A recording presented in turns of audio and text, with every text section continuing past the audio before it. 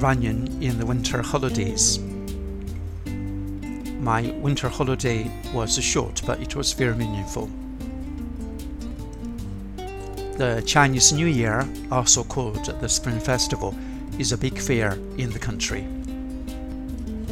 Students take the winter holidays to celebrate it. Businesses and government offices close for its sake. During the festival, people tend to eat too much and gain weight, with the delicacies served on the table every day. I used to eat too much and gain weight in the festival. This year I decided to have a change.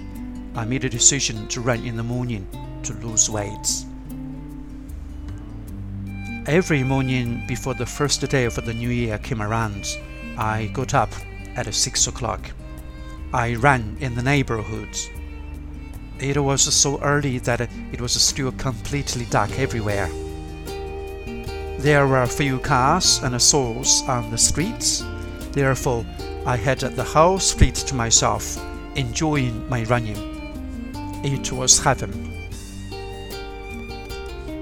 The day before the first day of the new year, I got myself weighed on a scale.